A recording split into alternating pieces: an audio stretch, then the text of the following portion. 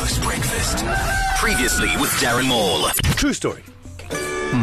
My mate Dave has found the most awesome church all the way down at the South Coast. He will do the drive just to go to this church. But now everyone else has heard about it.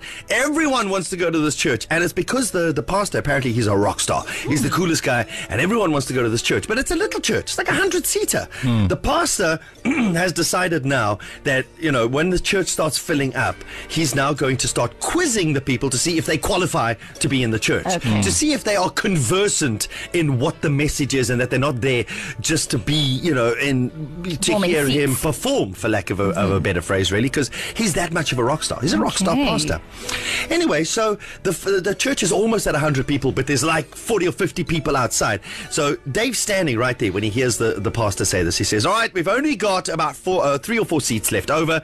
I'm going to start quizzing you to see if you qualify to actually be at church today, to see if you are conversant, is what the pastor actually said. So first guy comes forward and pastor says to him, all right, who was the first man on earth?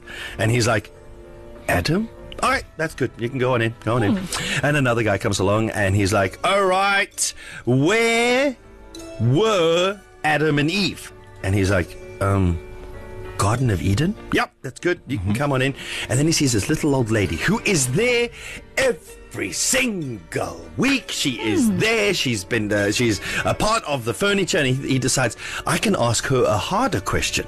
And so he turns to the little old lady and he says, okay, what did Eve say when she first met Adam? And she's like,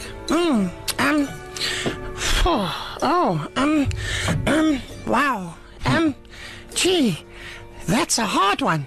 and he's like, yep, that's right, you can go on. Oh my goodness.